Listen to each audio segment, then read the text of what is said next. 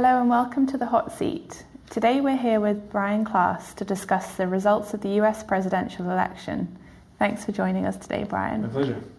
Many people are saying this was a shock result. Where was the battle won and lost on election night? So it was a shock result in the outcome and who won, but the polls actually were reasonably close nationally. The final poll tally, the average, was around 2.5% lead for Hillary Clinton, and she won by about 1.7%, something in that vicinity, around 2 million votes. As soon as everything's tallied, there's still votes being counted now.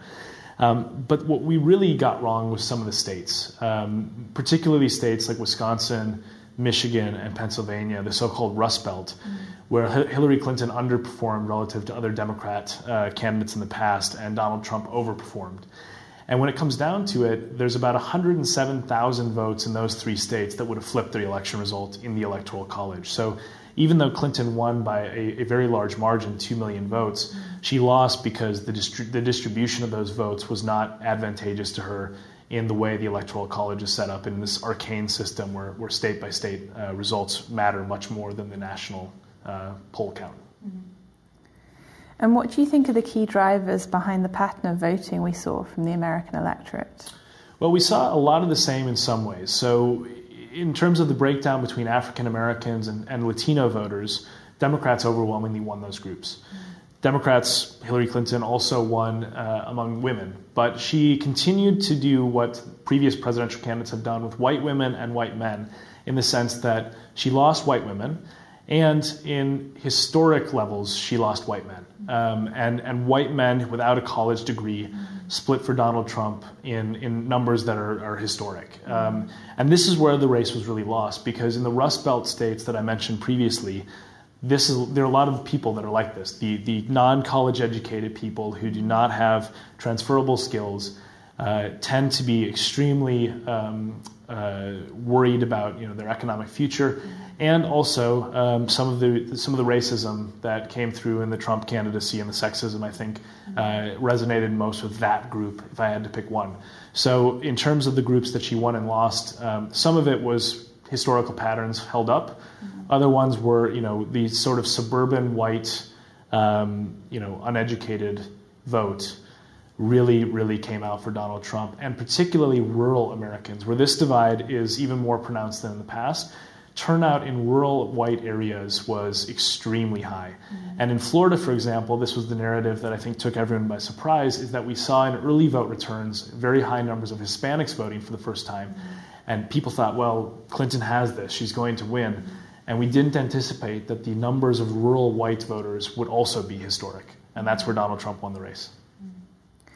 Donald Trump made some quite specific and controversial promises on the campaign trail, such as promising to build a wall on the Mexican border. Do you think he'll be able to follow through on these policies once he's actually in office? So we are a week on from the presidential election, and already most of the core claims that got the largest chants and the largest applause at his rallies have been walked back. The interesting thing about this is that Donald Trump is in a catch-22 with his supporters and with the political establishment. Most of the claims that he has that got, as I said, the most applause, lock her up, right? Jailing Hillary Clinton. That's been taken off the table, and Trump has said he doesn't want to do that. Thankfully, right? That's a very good thing. The idea that he would build this wall, it has now been downgraded in some places to a fence, and it may not get built at all. Other aspects, repealing and replacing Obamacare. Again, this has been walked back, and now Trump says he likes some of the core pillars of Obamacare and plans to keep them intact.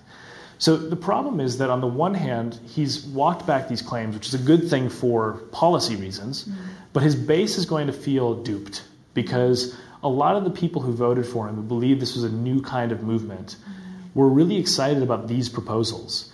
And so when you see the tea leaves, when you read the tea leaves in the transition that he's putting together now, I think you're seeing a lot of signs that the establishment Republicans he railed against are actually coming home to roost in the White House. And what I mean by that is that people who are being touted for or tapped potentially for jobs like the Commerce Secretary are financiers from Goldman Sachs who made their money on the foreclosure crisis.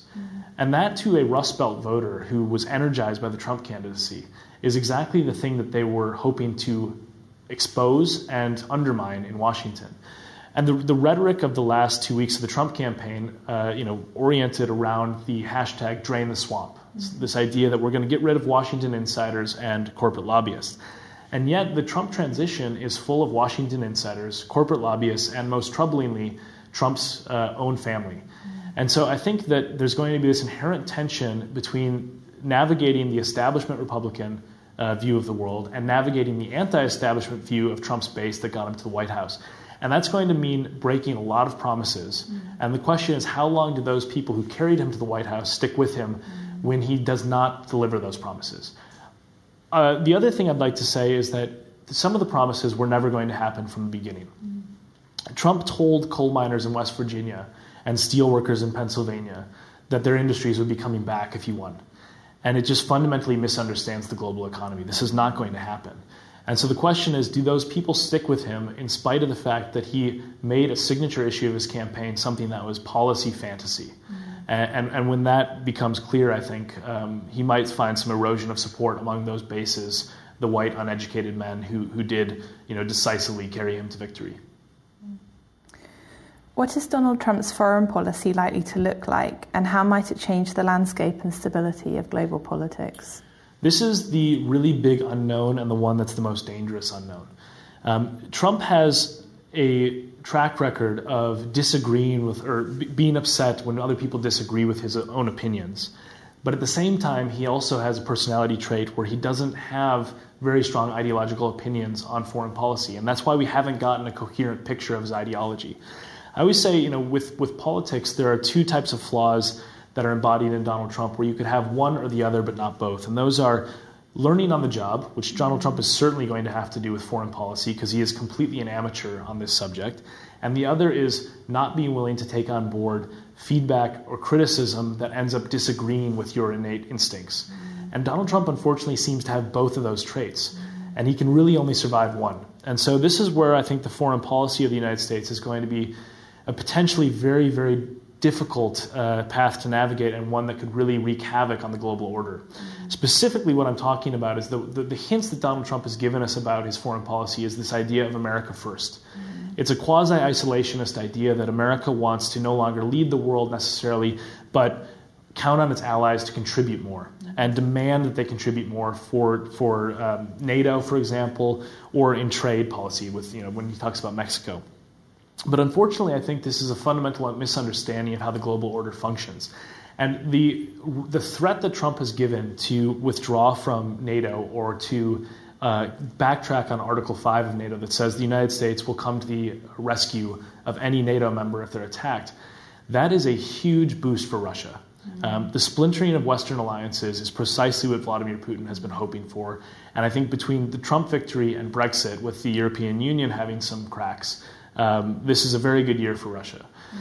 The other aspect of this that I've written about extensively and is the focus of my book is the idea of democracy around the world. And I think the Trump presidency is going to be extremely toxic for democracy globally for two reasons. One is that the presidential campaign between Trump and Clinton was an 18-month-long advertisement for why democracy is broken, right? Trying to sell democracy around the world while we have this dysfunctional political system in the West is not going to be helpful.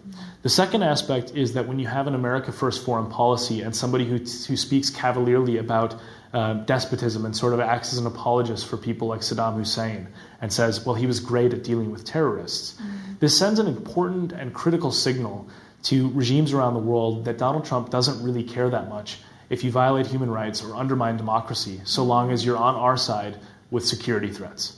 And that's a really dangerous precedent to set, because it means that from Africa to the Middle East to Southeast Asia to Latin America, would-be despots or existing despots now understand that under a Trump presidency they have much more of a free pass. And that, I think, is going to be something that has ramifications well beyond the next 4 years. Great. Thanks very much for joining us, Brian. Thank you for having me. Thank you.